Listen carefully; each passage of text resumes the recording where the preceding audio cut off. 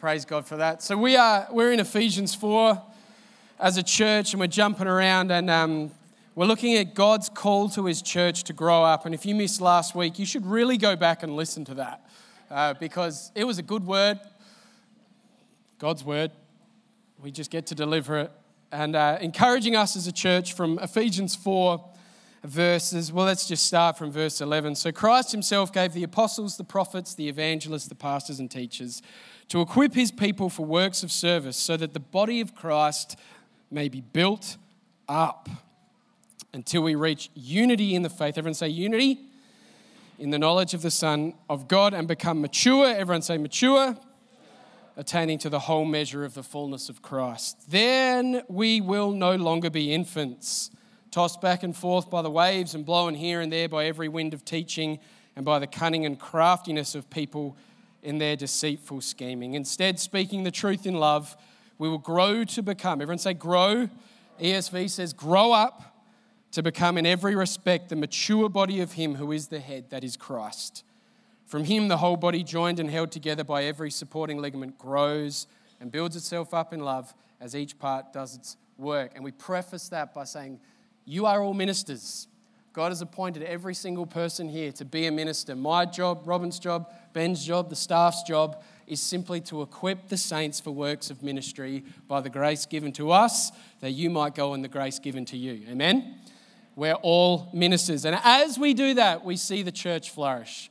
We see the church become mature. We see it walk in unity. We see it become stable and strong as it's equipped to go out. And so the question we want to spend time pondering over the next 4 weeks is this idea of, okay, where do we begin? You know, if that's the end game, if the end game is this growing up in Christ, how do we begin growing? Where do we start? What does it look like for us to be a church that is growing? There has to be this point. And as a church, we talk a lot about how growth, discipleship is not linear. It's not that I start here and I end here and I'm growing and I look back and think, well, I'm officially grown and fantastic, there's nothing more for me to do. No, we talk about the fact that growth is cyclical, that actually growth is this process whereby God is constantly working in us. We talk about belonging, believing, becoming, building, which feeds back into belonging, and it never finishes. We just constantly are growing and developing, growing into Christ, growing into the likeness of Christ until the day he calls us home and we look into his glorious face and we fall on our knees, we take off every crown and we worship. Oh, I feel like preaching now. That's the goal. Growth is not linear, it's cyclical. And so we come today to this idea of where does that cycle begin? How do we foster growth? And I want to take us to Hosea, the book of Hosea, a different place to what some of you probably read in your quiet time. But Hosea chapter 10, verse 12 to 13 says this: sow righteousness for yourselves, reap the fruit of unfailing love, and break up, everyone say break up, your unplowed ground. Break up your unplowed ground, for it is time to seek the Lord until he comes and showers his righteousness on you. But you have planted wickedness, you have reaped evil, you have eaten the fruit of deception. Why? Because you've depended on your own strength. You've depended on your own strength. Father God, thank you for your word. I pray that we would be a church that is growing up, learning what it means to depend on you, not on ourselves. Understanding where growth begins, understanding how we move forward, how we enter this cycle of discipleship, how it is that we actually truly come to follow you. Would you speak, Lord? Would my words fall to the ground? Would your words reign supreme in our hearts and not just be something that at lunchtime someone says, what did he say again? Rather, Lord, that tomorrow, the day after, weeks, months, years from now, there's a seed that goes deep this morning, we pray, takes root and produces a harvest. In the precious name of Jesus, amen. When we think about discipleship, we think about growth, I think about music. And the reason I think about music, I don't know about you guys, but I have difficulty with harmony. Do I have anyone else in this room who has difficulty with harmony? Oh, look at you. You're a confident bunch. We're going to test that in a minute. See, the thing, the thing about music is there's a melody that plays, right? There's this constant, like, we just sung that song, nothing else will do. Like, there's a melody that's going. And some people in this room, when they hear that melody, they hear the music playing, some people, actually, all you hear is just noise. I had a friend back in our teaching college days who was tone deaf, and she was trying to teach her receptions a song. It was hilarious. And she was like, we had to do this thing where they had to film a lesson and then you critiqued it as a group. And she was like, the kids just couldn't get the song, I was teaching it. And she was, I don't know what song it was, but it was just like, and the kids would sing back, She was like, no, that's not it. I don't know what they were doing. They just couldn't hear it. And then she realized in the critique that she's tone deaf and she actually can't sing at all. And for her, it's just noise. Anyway, that's how some people of us encounter music. Other people, they hear it, they're like, yeah, this is just this beautiful sound. But if someone asked you to sing a harmony, you'd be like, nah, can't hear it. I can't do it. And that's very much me. Like, if someone's singing next to me and they're singing a particular thing, I'll go with them. Like, if someone's singing that harmony, I'm like, yep, I'm with you, nothing else will do. And then someone sings over here a harmony, I'm like, ooh, and I'm just moving into what there's, you're supposed to be singing that. Anyway, so my wife, I think Jo has a gift in this. She's got this beautiful gift of she can just hear the harmony. I'm just embarrassing her here, but she can it doesn't matter what song's being played, she just will hit the harmony. If she's on the piano at home, she always just bangs straight into the black keys and she just loves the harmonies, right? And so when I first started going out with her, we were quite young, and there was this family cousin day, and there's lots of cousins, and they're all female. So it's females everywhere. And I'm 19 years old, there's females everywhere, and we went for a walk along the beach, and they're all walking along, and one of them just starts singing a song. And I thought, right, that's how we roll in this family? Cool, we're singing on the beach together. And so one of them starts singing, and then the other one just chimes in, but she's not singing what she's singing something different, but gee, it sounds good. She's singing a harmony. I'm like, how did you do that? Like, how did you just hit that? There was no sort of, and then hit it. It was like, bam. And then someone else starts singing. Again, different to that and different to that. Also harmony. And it was beautiful. And there's just like, all of a sudden it's like this 3, 4, I don't know how many parts you can have in a harmony, but everyone's singing something different. It's this glorious noise. And then Jo just gives me this sideways look, and off she goes and starts singing. And I'm sitting there going, I don't know what to sing. Because everyone's singing something different. You with me? I'm like, what do I sing? I don't know what the melody is. I don't know what the harmony is. It's beautiful, but it's noise, and I can't decipher it, right? And I think this is true when it comes to harmony. Some of us will hear the music and we can go, bang, there's the harmony. Who feels like that's them? You just hear music like, bam, I've got it. Who is that not you? And who is just looking at me like, I don't even know what a harmony is, Dave. Let me demonstrate. Marty, can you come up here? Let's give Marty a round of applause. So Christmas choir happened. Do you want to pick up a microphone? Christmas choir happened, right? And we had the beautiful, we had the people, what are they called? They were it's called a choir. But there were the people who sung the main bit, the melody, sopranos. Yep. And then we had the other girls, altos. And then we had the guys. Yep. And the guys had a part to sing. But, Sammy, we struggled to find the harmony. And so, because naturally I just can't hear it. So basically there'd be like the girls would start singing, and then I'd just sing exactly what they're singing, and someone next to me would be singing what they're singing. Martin's like, no guys, that's not what you're supposed to be singing. You're supposed to be singing this. And so then he would sing it. So Martin's got one of those ears that can hear a harmony, can hit a harmony. I don't, right? Harmony. Yeah. This is a lot of pressure. This is a lot of pressure. So I've asked Marty to come up and help demonstrate this idea, and we're going to sing a song. And in the first service, we sung Twinkle, Twinkle, Little Star. Yeah. And right now, I'm feeling nervous because now I have to hit the right note. Are we still doing that one again? Yeah? Do you want to do, Holy, Holy, Holy? I don't. Oh, I'm in trouble if we do that. Maybe we should go, let's go Twinkle, Twinkle. Sorry, we'll just talk amongst ourselves. So we're going to go Twinkle, Twinkle, Little Star. I'm going to sing a melody, Martin's going to hold off. I want you to think about if you can hear more than the melody, if you can hear a harmony. And then Marty's going to start singing and you'll hear it, hopefully. Are you ready?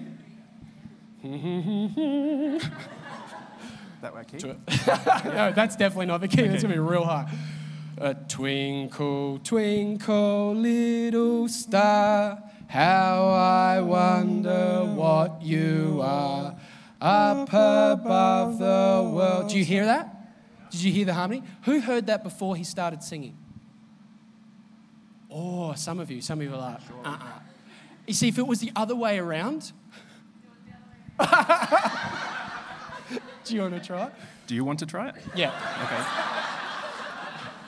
Let's do it. Okay. Twinkle, twinkle, little star. Keep going. How I wonder what you No. Because I just went up the octave, I think. Sort and of. then I realised, I just sung something random because I couldn't hear it, right? But so when music plays, there's the melody, there's something that we're just hearing that's washing over us. But within that is this beautiful harmony. Are you with me? Like it's contained within the music. It's contained within the message. There's this thing that's going on and some people just hear it. Thank you, Marty. You're standing there awkwardly. You can sit down. Just give me a round of applause. And some people can just hear it. Like some people just grab it straight away. Bam, there it is. Other people, if someone's sitting there teaching it to us, explaining it to us, stopping the rest of the music going, now, you sing this. Over time, we can grasp it, and other people just won't hear it all. Do you know, that's actually really similar and true when it comes to the gospel. That there's this picture that some people, they hear the word of God, and it's like straight away, it just resonates within them. Like we hear this person speaking or a friend talking over coffee, or we even just open the book and start reading and something just jumps out of us, like meaning within the message. Are you with me? Like the harmony of scripture that is more than just the words on a page. It's this life within the message. And it just resonates deep. We're like, bam, there it is. And we grasp it and we run with it. Others, they're sitting here and it's going around, but it doesn't land. And there's this really interesting picture of the word of God and the gospel and how that relates to us and discipleship and growth. And Jesus actually speaks into this in a really powerful way. Why is it that some hear it? And not just hear it, but understand it. You see, there's something about that harmony that it goes deeper than just being able to hear it. You've got to understand music. You've got to understand how music works. Someone was telling me just in the break that you've got to understand that there's like numbers, there's notes, there's like 5, 7 even, 8 something notes. And it's like if someone's singing 1, you've got to sing 3. If you sing 1.5, it sounds awful. I still don't understand properly. But the point is, there's a depth to it. And the more understanding you have, the more clarity you get, the more that you'll grasp it and the more you can work with it. And so Jesus, knowing this and speaking into this in Matthew 13, says something incredible, right? So Matthew records this story of Jesus by a lake. And we get this picture that Jesus has been doing ministry and a crowd has started to follow him. The crowd's getting excited about what they're singing. And some people have heard his voice. They heard, "Come follow me," and it lit up within them. And they left everything and they went, "I'm in." They dropped their nets, they followed him, and they've been journeying with him. They're the ones who sit close to him and their eyes are upon him, and there's this picture that they're with him. But then there's also these other people. There's people who've maybe taken a long service leave. They're on holidays. They've heard that this Jesus guy is in town and he's doing great things. And they're like, "I want to go check this out." There's something about this guy that is different. There's something about this guy that's, I can't quite put my finger on it, but there's like a harmony in the things that he's saying. And I want to spend time to try and learn it and grasp it. And then there's other people who are just coming for the show. They want a miracle. They want to see a miracle. they've got a need, or they just love the spectacle, they love the atmosphere. So there's all these people who are following Jesus, and the crowd is gathered, and there's Jesus sitting by a lake, and you get this picture that Jesus, in sitting by the lake, is looking out, and around the lake this is an agricultural society. There's just farmland everywhere. And as he looks out, he sees the lake, and he sees the various farms, and he sees the crowd. And you get this picture that Jesus sort of is picking up the dirt, and he's letting it run through his fingers, and he's inspired to teach. So he hops in a boat, and he paddles out to the lake, so he has the natural amplifier. And he begins to speak, and he says, a farmer sowed some seed. He goes on and tells this story about a farmer who threw some seed out, and some of that seed landed on a path, a hard path, and the birds came and pecked it and disappeared. And other seed landed on some soil, but it was shallow and it was full of rocks. And so while some life sprouted up, it very, very quickly, as soon as life got a bit tough, as soon as there was a different noise, the harmony got drowned out and disappeared. And then there's this other soil seed went in and up it came, but it was full of weeds and full of all this other gear. And so what those weeds did is they just came in and they just choked the life out of the plant. And he goes, and then there's another type of soil, which is good soil. It's soil that's ready, soil that's willing, soil that's keen to understand. The seed goes on there and it sprouts a harvest that reaps 100, 60, 30 times what was sown. And the disciples hear him talking. And the disciples come up to him and they're like, Jesus, we love what you do. Like, we love the way that you teach in these kind of parables and riddles, and we love the whole artisan vibe that you've got going on. It's mysterious and it's cool and all that sort of gear. But can you just tell us? Can you just explain stuff to us? Because we don't get it. We're not hearing what you're saying. And so with the crowd on the banks and Jesus in the boat, so the disciples must be either in the boat with him or in boats around him, he begins to explain, and in verse 13 of Matthew chapter 13, he says this: though seeing, they do not see, though hearing, they do not hear or understand. In them is fulfilled the prophecy of Isaiah. You will be ever hearing but never understanding. You will be ever seeing but never perceiving. Why? For this people's heart has become calloused. They hardly hear with their ears, and they have closed their eyes. Otherwise, they might see with their eyes, hear with their ears, understand. Everyone say understand. With their hearts, and turn, and I would heal them. In this moment, Jesus is saying, do you get it? And I just can't help but imagine there he is on the boat, and he opens his hand and he's got a seed in it. He's like, don't you see it? Don't you understand? You see this seed? The purpose of this seed is to reproduce the very essence of the life that is contained within it. It's just a seed, but within this seed is the fullness of life. Just like that paddock over there. You see that? You see all that harvest? See that crop over there that's growing up? Don't you understand that all of that came from a single seed? He's like, and don't you see that?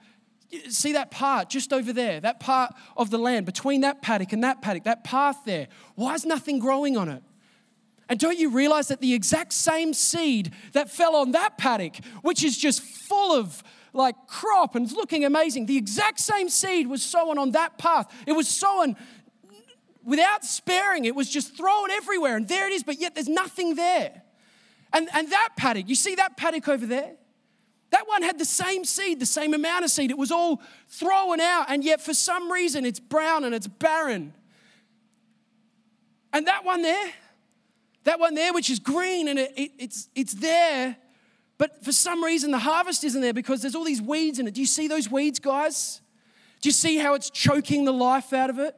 He's like, this is just like the human heart. That I have a seed, and there is no soil that can sprout forth life unless it's got a seed in it.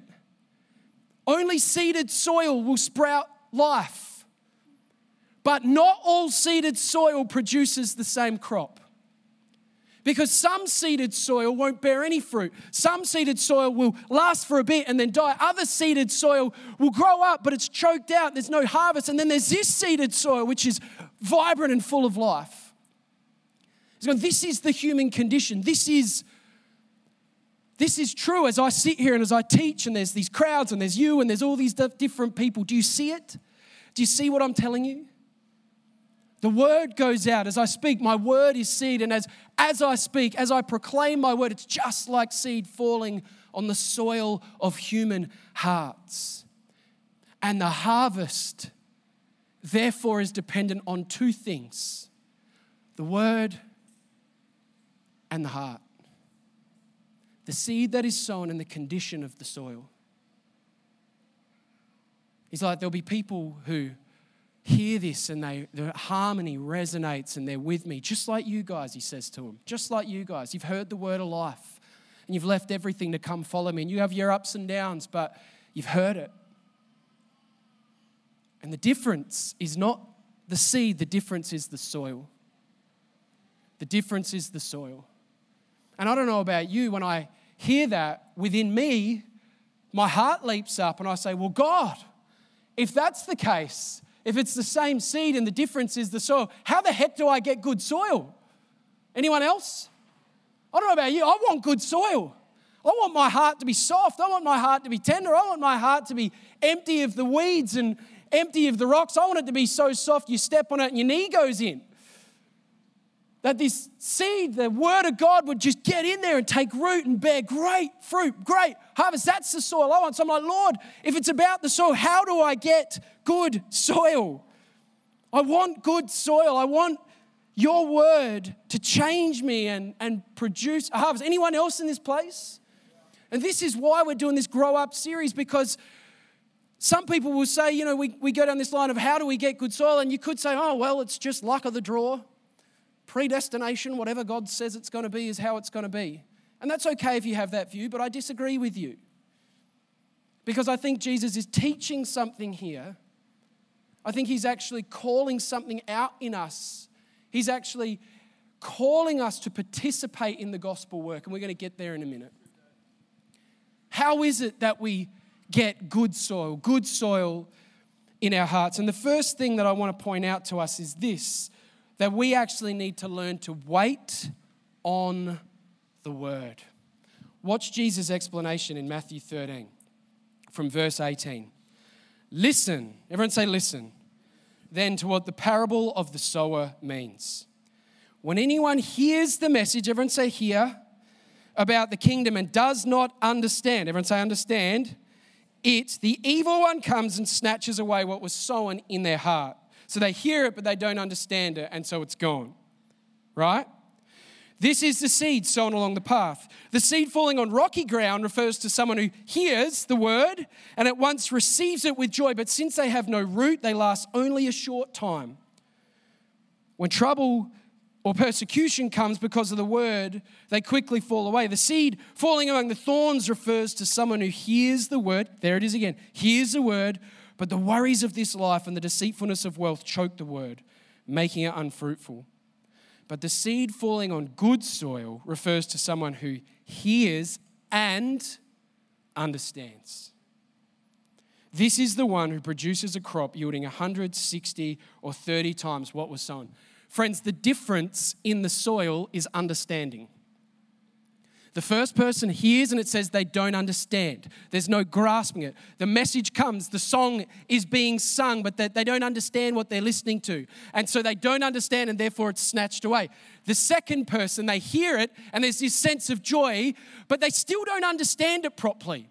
Because as soon as persecution comes on account of the word, as soon as difficulty comes, as soon as my life is no longer super comfortable, as soon as other instruments are playing in the band, all of a sudden I lose the melody. All of a sudden I'm like, well, I'm going to give up on this because it's not what I thought it was.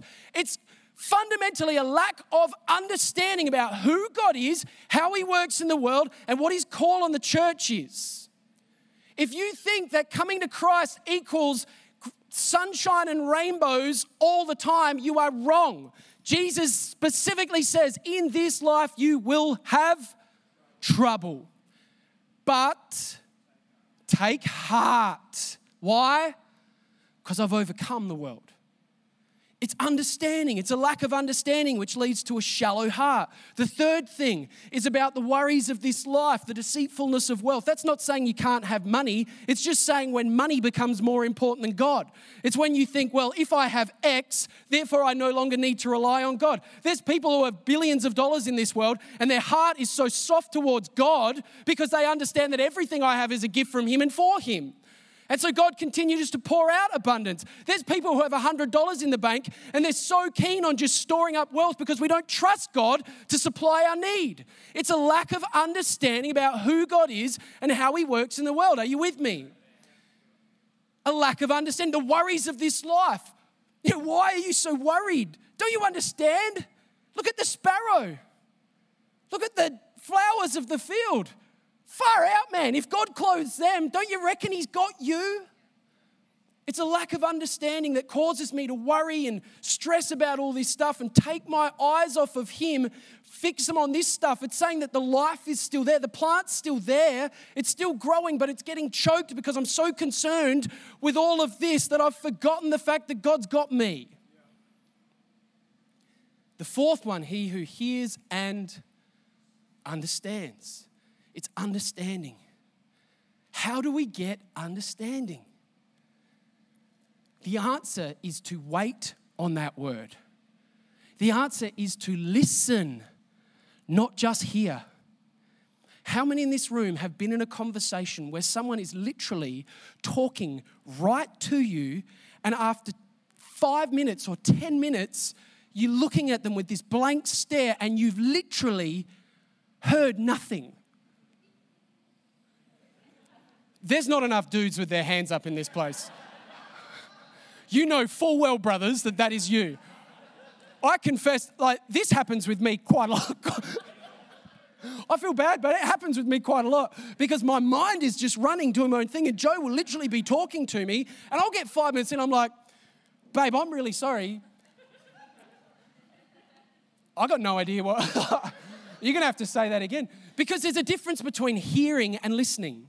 There's a difference between someone just speaking noise at you while your brain is over here and actually being attentive in that moment and going, hang on, I'm just going to focus.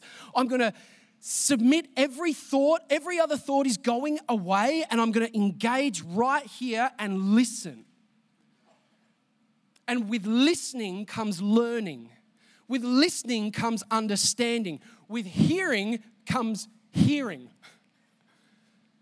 We can hear stuff, but it doesn't necessarily get in us when we listen. It's an act of humility, friends. That's what listening is. Listening is being humble enough to put my agenda aside. How many conversations do we have where someone's talking, you're in a social group, someone's telling a story, and you're like, oh, I can't wait to tell mine. Be honest. All the time. We're like, oh yeah, I can't wait to tell that story. And we actually stop listening to their story.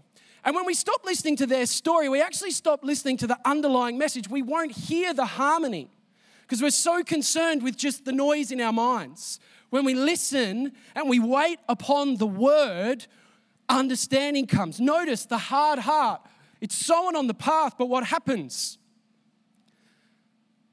The bird comes and takes it away. The inference is that we're not waiting on it. It's gone. It's here and then it's gone. It doesn't have time just to settle and do what the word does, which we'll get to in a second. We're going to learn to listen. You know, the Christmas choir, with these harmony stuff, I just told you, it doesn't come naturally for me whatsoever to hear a harmony. Melody, I can pick that up. Harmony, And so what did I have to do? Thank God for Martin. He created for each group a loud part on the computer. He made, what's it called? Practice tracks. Thank you, Martin.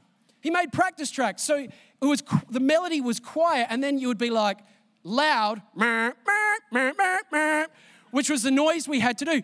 And so what I did is for like weeks on end, just listen to this. Listen.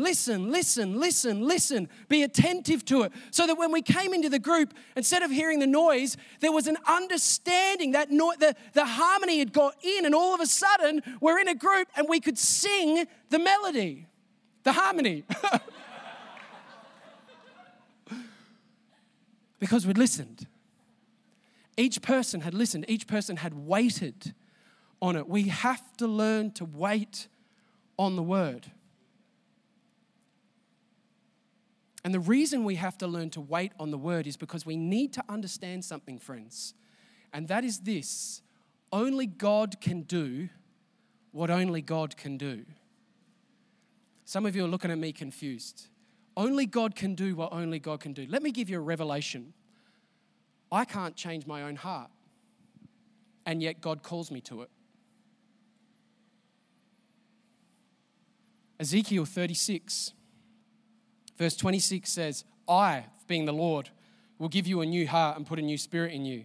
I, being the Lord, will remove from you a heart of stone and give you a heart of flesh. Ezekiel 11, 19, 20. I will give them one heart and a new spirit, and I will put within them. I will remove the heart of stone from their flesh and give them a heart of flesh, that they may walk in my statutes and keep my rules and obey them, and they shall be my people, and I will be their God. But Ezekiel 18 says, make yourselves a new heart, a new spirit. Deuteronomy 10:16, circumcise your hearts and don't be stubborn. Jeremiah 4, break up your unplowed ground and do not sow among thorns. Circumcise yourselves to the Lord. Circumcise your hearts. Proverbs 4:23, guard your heart, for it's the wellspring of life. Hebrews 3:8, do not harden your hearts as you did in the rebellion. So what one is it?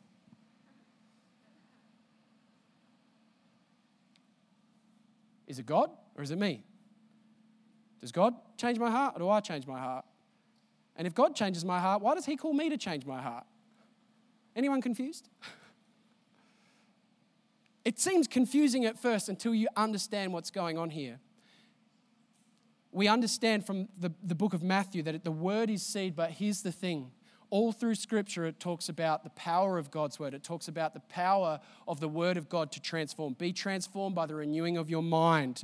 When you hear the word, when you listen to the word is what does transformation. The truth will set you free. Ephesians 4, as we looked at before, what does it tell us to do? Speak the truth in love. As we speak the truth, all of a sudden, that's when maturity begins to come. Live by the truth. If we read on in Ephesians, there's this charge that he says, don't behave like the Gentiles. Don't allow the confusion of your mind. Don't harden your hearts and darken your understanding. It says, no. Speak the truth to one another.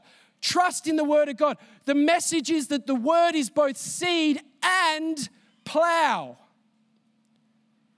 The word of God is both the seed of life, that which has life in it to renew. It's also the plow which goes in and digs up our hearts. And so when when we wait on the word and the word sits on our hearts, we hear truth. What truth does is it grates at us, doesn't it? Anyone been offended by a truthful word recently? Come on. Thank you for your honesty, Ben. Everyone else, you can come and get prayer later on. It's true, we get offended by truth. How many times in life have you been doing something, it's like someone you love and trust? It's different from someone just being on their truth rampage, just saying stuff out of turn. But someone speaking the truth in love, someone who knows you, has waited with you, has sat with you, has sought understanding, and they speak a word into your life, and you're like, what the? How dare they? How dare they speak that to me? How could they possibly say that? And 6 hours later, it's still churning. You're like, oh, dang it. They're right. Anyone? I'm being honest. I'm going to put my hand up. Truth offends. Why does truth offend? Why does truth grate on us? Because it's digging up the hard soil of our hearts, isn't it? There's something about the word which is both life itself, but it's also the thing that plows. And as we wait on it, as we sit with it, it itself will begin to dig and churn. It itself will begin to cause us to become dissatisfied with the status quo. I love that idea that discipleship doesn't begin when I have a profound understanding of who Jesus is and I can recount all the mysteries of God and I can quote Psalm 150 by heart. It doesn't begin there. No, discipleship begins, growth begins, soft soil begins when some encounter with truth. Maybe it's simply just a coffee conversation. Maybe it's because I opened the Word of God. Maybe it's because I saw something in someone. What it does, the Spirit of God takes it and it just goes, "Urgh." And all of a sudden I'm like, oh, there's something about the life that I'm living that there's got to be more than this. And in that space, all of a sudden, the seed is being set upon the soil. And we can either harden our hearts to it or we can submit to it. And we can sit there and we can say, God, only you can do what you can do. You're the one who has to soften the soil. But my effort, my work, my labor, my striving, all of that is purely about submission to the sower. That's what striving is. Paul says, I beat my body and I make it a slave to sin. Paul says, press on to win the prize for which God has called me heavenward in Christ Jesus. Paul says, fight the good fight of faith. Paul says, run the race with perseverance. It's over and over again, this language of striving. I strive with everything within me, but not me, but Christ in me. It's this constant language of effort. Dallas Willard, a great theologian, says, grace is opposed to earning, not effort. And what we're trying to recognize is I can't make anything grow in me. I can't cause myself to bear fruit, but what I can do is resist the things of this world, and that will take effort. And I can subject myself to the foot of the cross and say, God, I need you to do what only you can do.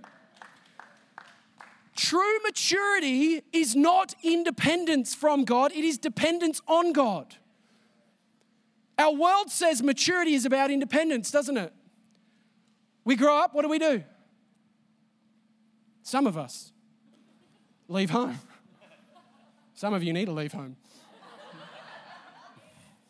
Some of you need to do your own washing. The world will say, maturity, as you grow, you do stuff by yourself. You stand on your own 2 feet. You become independent. In the spiritual sense, actually, maturity is demonstrated when I realize I cannot save my own soul, only Christ can. And so therefore, maturity is learning that I am completely dependent upon the Son.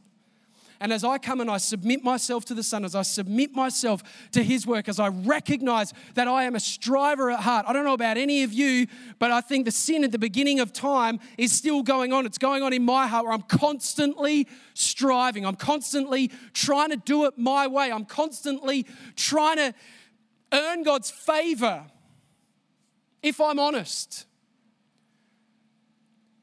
And I've got to constantly fight the flesh. I've got to constantly go, no, that's not how I don't earn God's favor.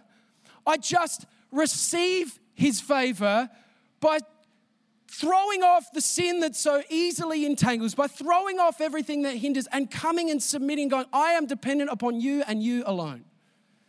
And if I am to grow, you must change my heart.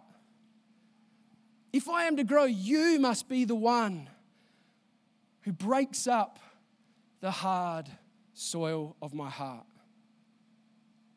But He'll only do it as we subject ourselves to the sower. He'll only do it as we wait on the Word. He'll only do it as we come before Him, acknowledging our need for Him. And that takes effort. That takes effort. But the Word of God is a two-edged sword, able to penetrate, dividing soul and spirit, able to get into your heart, able to get in there and go, I don't know what those sound effects were. Definitely not farming. That's what the Word of God does. And you know, I chatted with one of the guys in this church after the first service who's a farmer. And he came up to me and said, Dave, he's like, do you know what's really interesting? He's like, actually, that really hard-baked soil, the stuff that's super hard to get into, do you know what's really interesting? When you can dig that up and you can churn that over, it actually has so much potential. There's actually so much richness found within it, it just needs to be broken. And then he said something really interesting. He said, and that first harvest isn't that great, but as the plant grows, it itself actually does a work in the soil. It itself actually starts to break that soil up further and put nutrients back into it. He's like, you can sow peas in soil, and they sow peas purely for the purpose of enriching the soil. So the harvest actually helps the soil. And so what happens is, as we wait on the word, as God does stuff, what starts with like one harvest and then becomes two, and then we start to grow. It's not immediately, I don't just go, boom, 100, yeah! No, it begins with just this simple step of obedience. All of a sudden, where I had chosen that path, all of a sudden I'm like, oh, I just chose that path. Not by might, not by power, by his work in me. But that path leads to a bit of fruit. And it actually empowers me to take the next step, which empowers me to take the next step, which empowers me to take the next step. It's God's work in me, but I have to take the step. It's the combination of listening and faith, church. Obedience, repentance, a turning from self towards God. Are you with me? We have to learn to wait on the Lord. We have to learn that only he can do what only he can do. Band, you can come up. Let me throw one last one at you as we close. We actually have to belong to community. We actually have to belong to community. Interestingly, in that Matthew passage, the soil where the seed's sown and it shoots up, it doesn't say that it didn't grow. It doesn't say that it withered and died. It just says that it was choked. What was it choked by? It was choked by the things it was hanging out with. It was choked by the things around it. It was choked by the Joneses. I hope there's no Joneses in here. Trying to keep up with them. Spending all my time looking upon them instead of looking upon Christ. Belonging to Christian community is vital for spiritual growth. Come to church. And it's not because we want numbers. It's because we want you to grow. Meet with someone and talk about Jesus. Why? Because as you wait on the word, he will do what only he can do, which is grow up a harvest within you. He'll plow the unbroken ground. Prioritize Christian community. And as we prioritize spending time with God's people, instead of hanging out with the things that are choking us, we are speaking the truth in love to one another, exhorting one another, calling each other out. Hebrews 3, verse 12 to 13. Take care, brothers and sisters, lest there be in any of you an evil, unbelieving heart, leading you to fall away from the living God. But exhort, everyone say exhort, one another every day, as long as it is called today, that none of you may be hardened by deceitfulness. The inference there, in order to be exhorted, you have to be around someone to exhort you. Yeah? We have to actually be surrounded by people who will call us up and out. People who will see where we're at in life and say, what are you doing? Stop hanging out with the thorns and the thistles and the weeds. You're better than that. God's created you for more than that. Don't you realize you have the seed of life in you? Don't you realize that God has given you the very essence of life in Christ, and you're created and called to do the good works that he prepared in advance for you to do, that the saints may have equipped for works of ministry? Don't you realize that's who you are? We've got to exhort one another, but if we're never hanging out with people who can exhort us and all they do is sing the same tune that the world's singing, we'll never hear the harmony of God breaking through into the lives of us. We're going to belong to Christian community. As we belong to Christian community, that's where we begin to see transformation in our lives. Because we'll exhort one another. And don't go around just being someone who says it's their job not to exhort, but to discipline everybody. Love one another. Speak the truth in love. Be there for people. Yeah, call people up to who they are, but remind them of who they are. Not what they've done. them of who they are in Christ. Amen? Amen. Let's stand to our feet. James chapter 1, verse 21 and 22 says this: receive with meekness or humility the implanted word, which is able to save your souls. But be doers of the word and not hearers only, deceiving yourselves. When the word goes out, let's obey. Let's listen. Not just hear, let's listen. Listen, wait on the word. And take a step of faith and watch as God breaks up the ground of your heart. Oh, you want something? All right, let's pray. You know, I feel in my heart to pray today for a few different types of people. The first one of those people have been in church for a very long time, and in your mind you're like, you know what, I know everything, but where's the harvest? Where's the revelation in my heart? And my encouragement to you is wait on the word. Wait on the word. Let God's truth. Don't give up. Don't give up. Don't give up. Don't be like that first or second soil. Don't give up. God will plow. There's a deeper work going on. Wait on the word. My second encouragement is to people in this place who you've got loved ones, you've got a particularly family, I'm feeling, and you're like, how far from God are they? How hard are their hearts? God hasn't given up on them. The sower sows his seed. Receive it. Pray for them. Trust God. Trust his word, that his word can do what only his word can do. Trust him.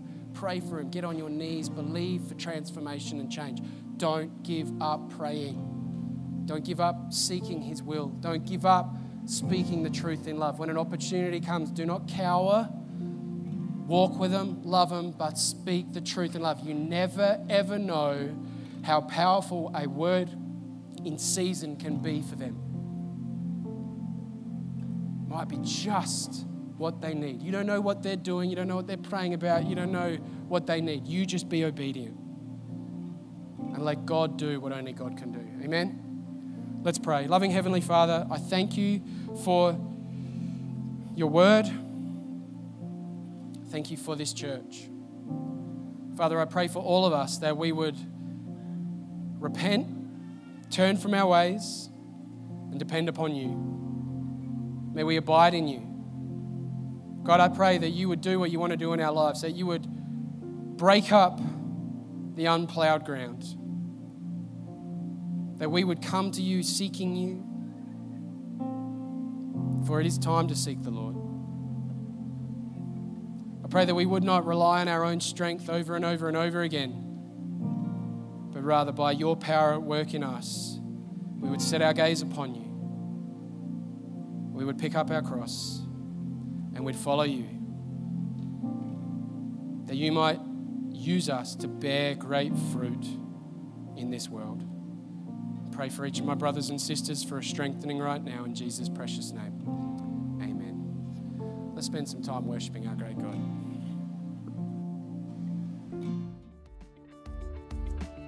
You've been listening to a sermon from Hills Baptist Church. To find out more or to hear other great content, find us at hillsbaptist.com or on your podcast app.